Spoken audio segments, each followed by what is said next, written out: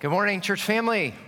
It's so great to see you. Many of you were with us on the first, on Ash Wednesday, and here we are on the first Sunday of Lent. Lent is that 6-week period between Ash Wednesday and Easter that the church has historically focused on the suffering and ultimately the death and resurrection of Jesus for us. And so in this period, we're going to be looking and studying the Apostles' Creed together, and I'll tell you why in just a moment. But let's read God's word first from 1 Corinthians chapter 15. You'll find that in your bulletins on page 8. This is Paul writing to his friends who live in a city called Corinth. And let's hear what he says. Verse 1. Now, brothers and sisters, I want to remind you of the gospel I preached to you, which you received and on which you have taken your stand. By this gospel you are saved, if you hold firmly to the word I preached to you. Otherwise you have believed in vain. For what I received I passed on to you as of first importance, that Christ died for our sins according to the Scriptures, that he was buried, that he was raised on the third day according to the Scriptures, and that he appeared to Cephas and then to the 12.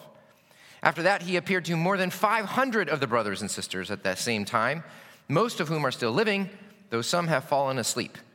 Then he appeared to James, then to all the apostles, and last of all he appeared to me also as to one abnormally born.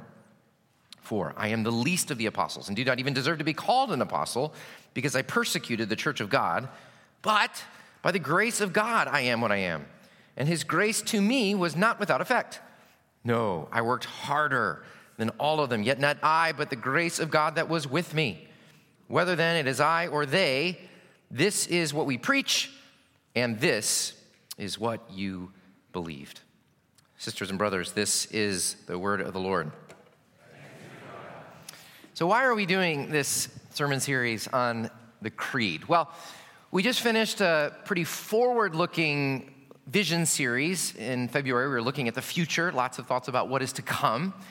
And so now in Lent, we're going to do something actually that the historic church has done for a couple thousand years, which is to look back at the deep roots of our faith during this season of Lent. Actually, we know from some of the earliest 2nd and 3rd century writings that Lent was an important time for the early Christians, that during when someone became a Christian and someone wanted to be baptized and become a member of the church, they would spend those 6 weeks of Lent studying, of all things, the Creed, going deep into the Apostles' Creed to learn about what they believed and who they were. The reason they did that is, first of all, because the Creed tells us what we believe.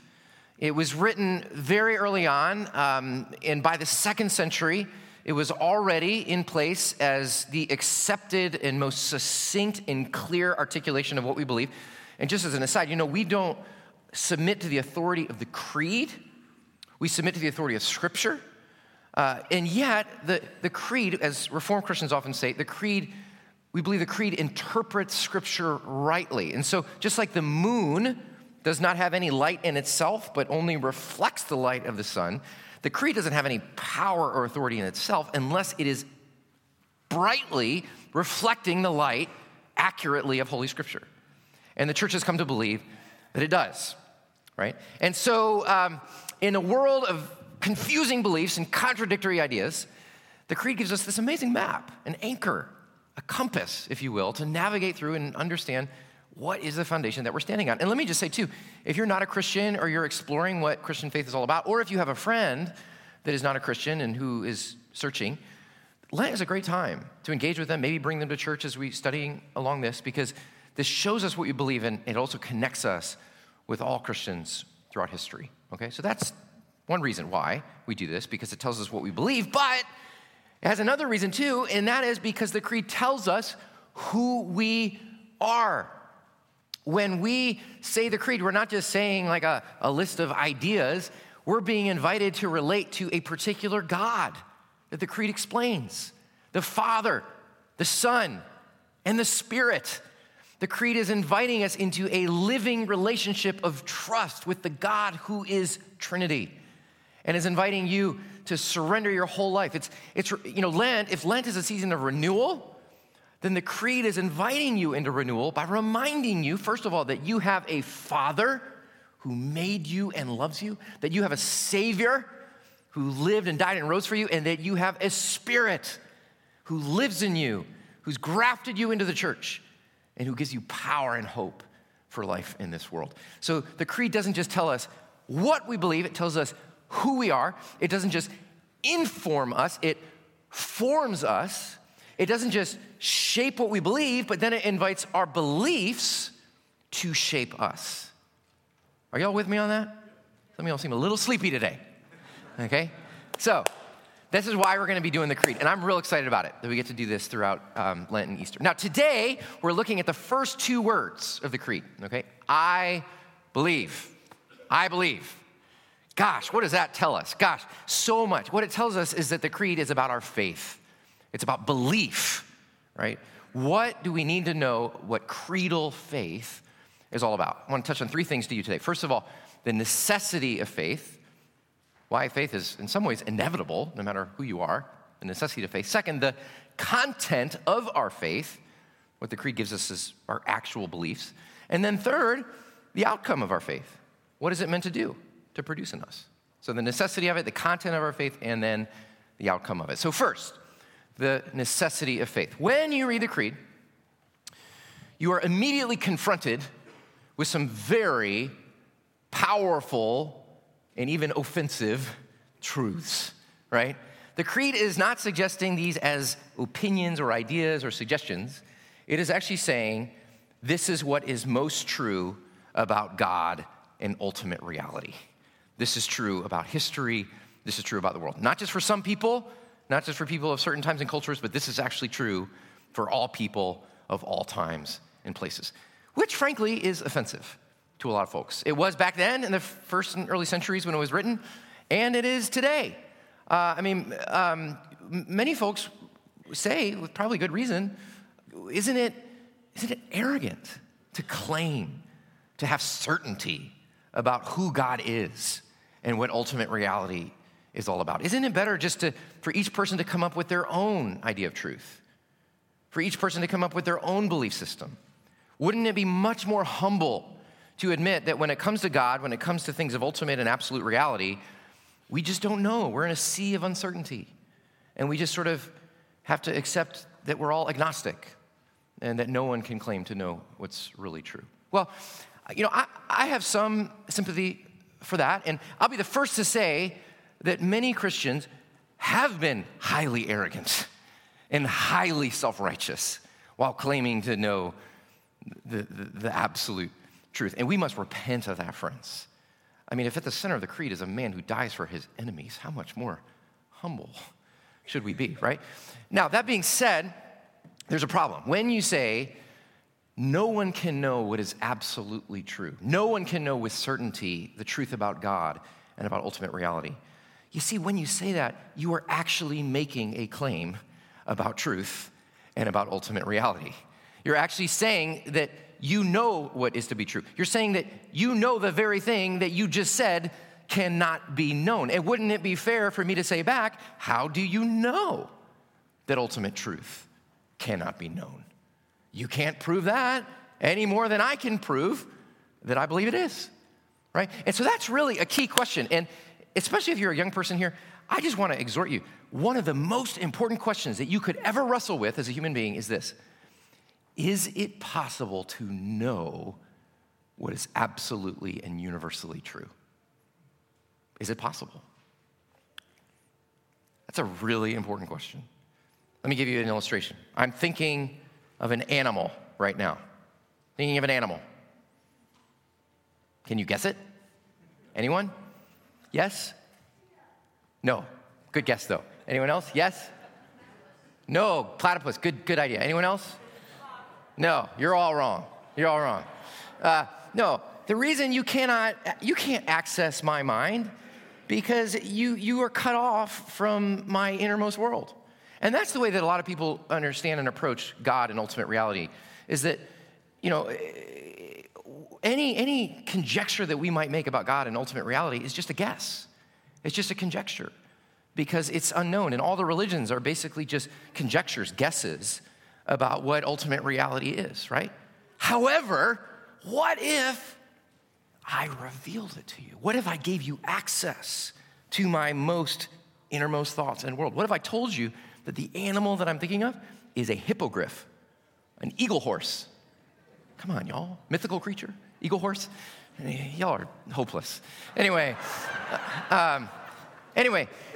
so what Christians believe is that, of course we believe that it's not possible for any human to know what is absolutely true and the true reality about God, unless that God and that ultimate truth made himself known to us. And this is what Christians dare to believe and what the creed dares to confess, that the unknown God has made himself known in and through this particular person of Jesus, revealing God to us as Father, Son, and Spirit. So, gosh, to believe that takes what? What? Faith. It takes a lot of faith. But here's the thing. A lot of people don't want truth that requires faith. They want truth that is verifiable, that doesn't require any trust, any faith at all, right? But here's the thing, y'all. All knowledge requires faith. Even the most hard-nosed rationalist, she cannot hold a certain view of the world unless she bases it on propositions that she cannot prove, right? Everything that we believe, everything that anyone ever believes, whether you're religious or not, whether you're a Christian or not, whether you're an atheist or not, almost everything you know about the world is based on beliefs that you cannot prove, things that you have to trust in, and are based on someone else's word. Some of you have never been to California, but yet you believe in California. Why? Have you been there to verify it yourself? A lot of you haven't, but yet you believe it. You base it on someone else's word. Even your existence, I cannot prove to you that that man in the photograph is my father. I was not there in the room when it happened, right? And yet I base it on the word of my mother. If you went around demanding that every single thing that you believed had to be verified, then you would be a miserable person, right? Only by faith can any human being flourish. Every single person, whether they are agnostic, atheist, or Christian, or Muslim, or Buddhist, every person bases their vision of reality on truth that you have to ultimately take on faith. And this is why Augustine says, this quote that I love, I do not seek to understand in order that I might believe, rather I believe in order that I may understand. We begin with faith, we begin with trust, and our life and reason flow out of it. And this is why Paul invites us to heed all the people that encounter Jesus, Cephas, the 12, the 500 brothers and sisters, all of them. He's inviting us to trust. He's inviting us to say, look, when we stand and confess the creed, we're not just saying my own personal opinion about ultimate reality. We are actually joining our voices to the whole chorus of apostles, of first witnesses, of the thousands of millions of billions of people who have met the triune God in Jesus. And we are now standing and joining our singular voice with that great chorus of voices saying, we believe in the one who has made himself known to us. See what I'm saying? That's the necessity of faith. It's inevitable. So what about the content of our faith? Because faith is more than just a feeling. It's certainly more than an experience. It has actual content. And that's what the creed gives us, right? What Christians believe is actually unique among the world religions. I studied world religions for 4 years at UVA in the religious studies department there. And what's interesting about Christianity is that most world religions put far more emphasis on right behavior than on right belief. So the two other great religions of the West, Judaism and Islam, both have very sophisticated systems of moral behavior and have much more leeway on personal beliefs. The two great religions of the East, Buddhism and Hinduism, put great emphasis on religious ritual and transformative practices, and there's much less uniformity about a system of belief. Only Christianity uniquely puts all emphasis saying to be a Christian, you actually have to believe these particular things that we confess in the creed. Why? Well, here's why. Because our faith is ultimately not about behavior or a system of rules or a list of do's and don'ts. our faith is ultimately in a particular set of events that happened in actual history. So look at 1 Corinthians 15 with me. Paul says this, I want to remind you, verse 1, of the gospel that I preached to you. And then what does he go on to say? Here's the gospel. Do these things. Follow these rules. Keep these practices. Do these prayers. No, what does he do? He goes on, verse 3 and 5, to do what? To tell a story. To tell a true story about a man named Jesus who lived for us and died for us and rose for us and ascended for us and appeared to all these people. He says, look, our faith is not in our experiences and our religion and our rules and our practices and our do's and don'ts. Our faith rests in an actual set of events that God did in history that has changed us forever. This is why we call it good news and not good guidance or good advice or good rules. This is why when we stand and confess our faith, we don't say, I commit, or I practice, or I do. We say, I believe, because our faith is rooted on something that we believe God did in history that has changed the course of the world forever. God did it, and we're believing in it, trusting in it. This is another word for grace, friends. Grace. Grace means that our faith is not in the things that we do and try really hard so that we can be saved. Our faith is in a God who acted in history in and through Jesus to save us. This is why it says in verse 2, by this gospel you are saved. Our faith is rooted in what God has accomplished for us in history through Jesus. Now, you could see, if that's the case, if our faith is so rooted in actual events in history, this is why it's so important that we get clear about the content of our faith. Lots of times you'll hear these days, it doesn't matter what you believe, as long as you believe it with all your heart, right? Please take no offense, but just use some common sense. Lots of people have believed things with all their hearts that have been profoundly wrong. People believe with all their hearts that the world was flat, and they were profoundly wrong. Hitler believed with all of his heart that what he was doing was for the good of Germany and humanity. He was profoundly wrong. Lots of people have believed things with all their hearts that have ended up being profoundly wrong. So sincerity of heart is just not enough. In fact, in some ways, the Bible says the opposite is true, that it doesn't matter that you believe something with all your heart as long as what you believe is true.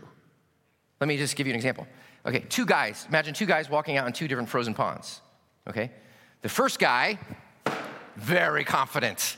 He believes this pond the ice is so thick it will hold me up, and so he just strides out upon the ice. I am very confident that this ice will hold me up. I believe it with all my heart. And then he stands upon the ice, crack, crack, plunges down into the cold waters below. The next guy walks out onto his pond, and he has no confidence at all. He has very little faith that the ice will hold him up. He is very scared. He is very timid. He is very anxious, and he's just basically moving with all of his will because he's so afraid. He knows it's going to break, and he gets out into the center, and he stands up, and it holds. It's firm. And the lesson is that ultimately you're saved not by the strength of your faith, but by the strength of the ice, right? It's the strength of what you're standing on. That's, in the end, this is why it says in verse 1, the gospel you received and on which you've taken your stand. Make sure what you're standing on is firm. Make sure, this is a crazy world, y'all. This is a crazy world. So much violence and contradiction and confusion. So make sure, Paul's saying, what you're standing on actually holds up to reality. Because in the end, you're not saved by the strength of your faith. Thank God. Mine is all over the place. But in the end, you're not saved by the strength of your faith. You're saved by the strength of the ice. The truth of what God has acted and done for you in history. So the creed helps us get clear on what ice it is that we're standing on, right? And we need that. Research shows among American Christians that we're a very confused bunch. Lifeway and Ligonier Ministries did a big research project last year on what U.S. Christians, and specifically what evangelicals believe. And what they found is that among U.S. Christians, there's just a lot of confusion. The majority of U.S. Christians believe that Jesus was the first and greatest being created by God, that people are basically good, that the Holy Spirit is a force, not a person, and that worshiping alone is just as valid as being part of a church. Now, there's a lot of reasons for that confusion. I think one of them is that 20th century American evangelicalism has done a fantastic job of making Christianity into a big old fun, entertaining event. You know, we gotta have fun. It's gotta be awesome. It's gotta be life-changing every week, right? When our kids come home from youth group, we say, was it fun? Not, did it sanctify you? Did it make you more like Jesus in the image of knowledge of the Creator? No, of course not. Of course not. We don't say that. No, I want you to understand, I love fun. I'm very silly. I love jokes, you know. But here's the thing, y'all. I got to put this to you. We're not here to have fun. We're here to be formed. We're here to be deeply formed in the deep soil of God's word so that we actually have a foundation to stand on in the cold ice out there so we don't plunge through and die. That's why we're here. And so we're going to have fun. We're going to be silly. We're going to do handstand contests and all that. I love that. But in the end, we want our kids, our little ones to know. We want our students to know. We want everybody to know that we do what we do and we believe what we believe for a reason, that it's not true because it's exciting. It's exciting because it's true. And there's a big difference. You with me? So that's the content of our faith. Okay, one last thing though, the outcome of our faith. What is the creed supposed to do? What outcome is it supposed to create? What kind of people is it supposed to produce? Know-it-all, look down your nose, self-righteous Christians, little nerdy theologians? Is that what it's supposed to produce? Lord, no. It's supposed to produce changed people. People who are more like the one that they're confessing. The creed is not just inviting us into a new set of ideas. Like I said in the beginning, it's inviting us into a new relationship with the God that we confess. Paul says in verse 10, by the grace of God I am what I am, and his grace is not without effect. Paul was transformed, and he wasn't changed by a new set of ideas. He was changed by an encounter with a new person, Jesus, and the God that he revealed. That's what turned his life upside down. You know, in the early church, I mentioned this earlier, I've read some early 2nd and 3rd century baptismal rites, and they're very exciting. And this is what would happen. You know, the converts would prepare all through Lent. And then they didn't celebrate Christmas Eve. They celebrated Easter Eve. So they would stay up all night on Easter praying. And then as soon as dawn broke on Easter morning, the converts would be led out to a pool, and they would remove their clothing, and they would be asked a question. Do you believe in God the Father? I believe, they would say. And they would get dunked into the water. Do you believe in Jesus Christ, his only Son, our Lord, conceived by the Holy Spirit, born of the Virgin Mary, suffered under Pontius Pilate, crucified, dead, and buried. Third day, he rose again. I believe, they said, plunged into the water. Do you believe in God, the Holy Spirit, the Lord, the giver of life, and the church, and the communion of saints, and the resurrection of the dead? I believe, they said, and plunged. And sometimes they would throw in, do you renounce evil and spit on him? Yeah, I love that. They say, I believe. And then they would rise up and be anointed with oil and be given white robes and brought into the congregation and receive the Lord's Supper for the first time. So do you see, for these early Christians, this wasn't just a boring recitation of my beliefs, theology, right? No, it was dangerous. It was rebellious.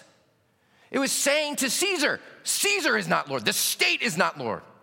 The Trinity, I pledge allegiance to the Trinity, Father, Son, and Spirit. I pledge allegiance to Jesus Christ, and I renounce all the false lords and stories of the world.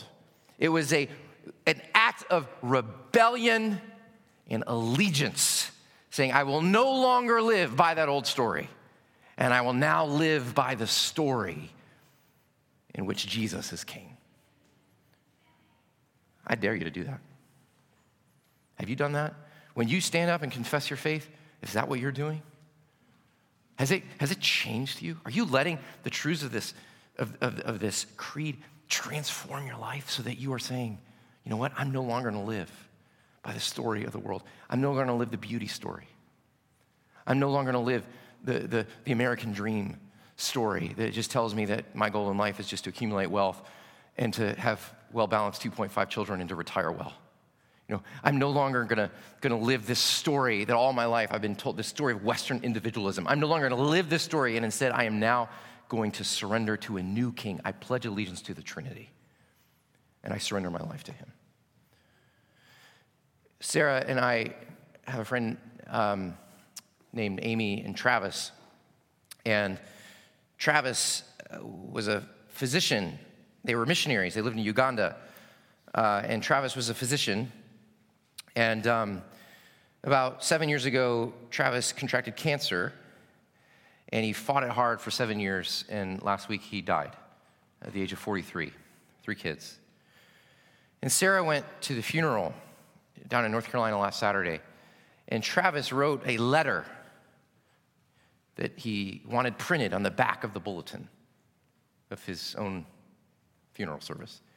And this is what it says. It says, "Dearest friends, we wait patiently for the Lord, always expectant, always seeing his goodness, always thankful. He is coming to make all things new.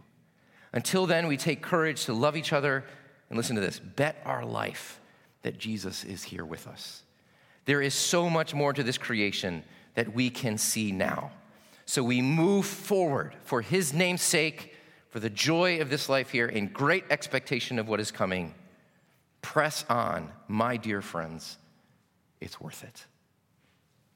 My deepest love, Travis. Now, are those the words of a man with good theology? Yeah, but more than that, they are the words of a man who pledged his allegiance to a different story, to a different king, and who let that allegiance completely change his life, change the way that he approaches money, change the way he approaches ambition, change the way he approaches career, change the way that he approached what priorities he made in his family. Why else would someone give up a comfortable life in suburban North Carolina and move to be a physician in the villages of Uganda? Because they had pledged themselves to a different Lord, because they had a different hope, because his life was now standing on a different slab of ice. And this is what we're being invited into when we say the creed. Not just new ideas, not just beliefs, but a new transformed life. One in which we are going to let this God, this triune God, now shape our story. So friends, as we prepare to come to this table, and I just want to encourage you that you're being invited to put your faith on the strong foundation of the good news of the gospel, what God has done for you in Jesus. And here's the good news. Remember what I said, it's not the strength of your faith that saves you, it's the strength of the ice. As Spurgeon said, it's not thy hold on Christ that saves you, it's Christ's hold on you. And so the invitation is to come to this table, even if your faith is teensy-weensy, even if it's a little mustard seed, because in the end, that's what, the one that saves you is not your own religious faith, but it's this one that we celebrate here, who has lived for us and died for us and risen for us and has ascended for us and is reigning for us and interceding for us and who comes again for us. This is the one in whom our faith resides and on whom we now stand. So let's stand together. Let's do that now. Let's stand together and confess our faith in the God who has made himself known to us. Dear Christian, what is it that you believe? We say together, I believe in God the Father Almighty, maker of heaven and earth, and in Jesus Christ, his only Son, our Lord, who was conceived by the Holy Spirit, born of the Virgin Mary, suffered under Pontius Pilate, was crucified, dead, and buried. He descended into hell. The third day he rose again from the dead. He ascended into heaven and sits at the right hand of God the Father Almighty. From there he shall come to judge the living and the dead. I believe in the Holy Spirit, the Holy Catholic Church, the communion of saints, the forgiveness of sins, the resurrection of the body, and the life everlasting. Amen. Father, we do thank you that today we stand not just on our own, but we stand with a whole global communion of saints, both living and dead, past and present, multicultural, multi-global, multilingual, multiracial, that we are part of this historic church that all together say, we trust in the one who has loved us and given himself for us. We celebrate that now at this table. In Jesus' name, amen.